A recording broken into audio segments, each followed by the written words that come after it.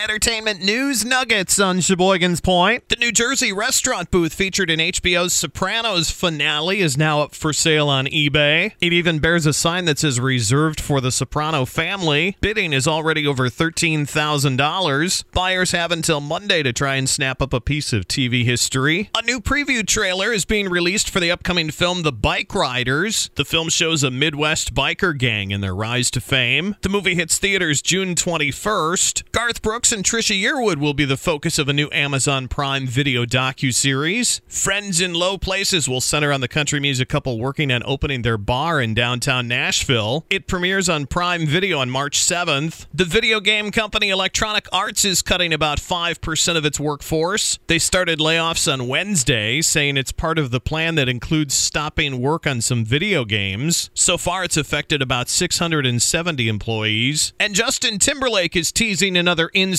collaboration on his upcoming album, Everything I Thought I Was. In the comments section of a video, a user told him to blink twice if NSYNC is going to be on a new song. Justin posted a response video in which he slid his sunglasses down his face and slowly blinked twice. The new album is out in 2 weeks. Entertainment news nuggets on Sheboygan's Point.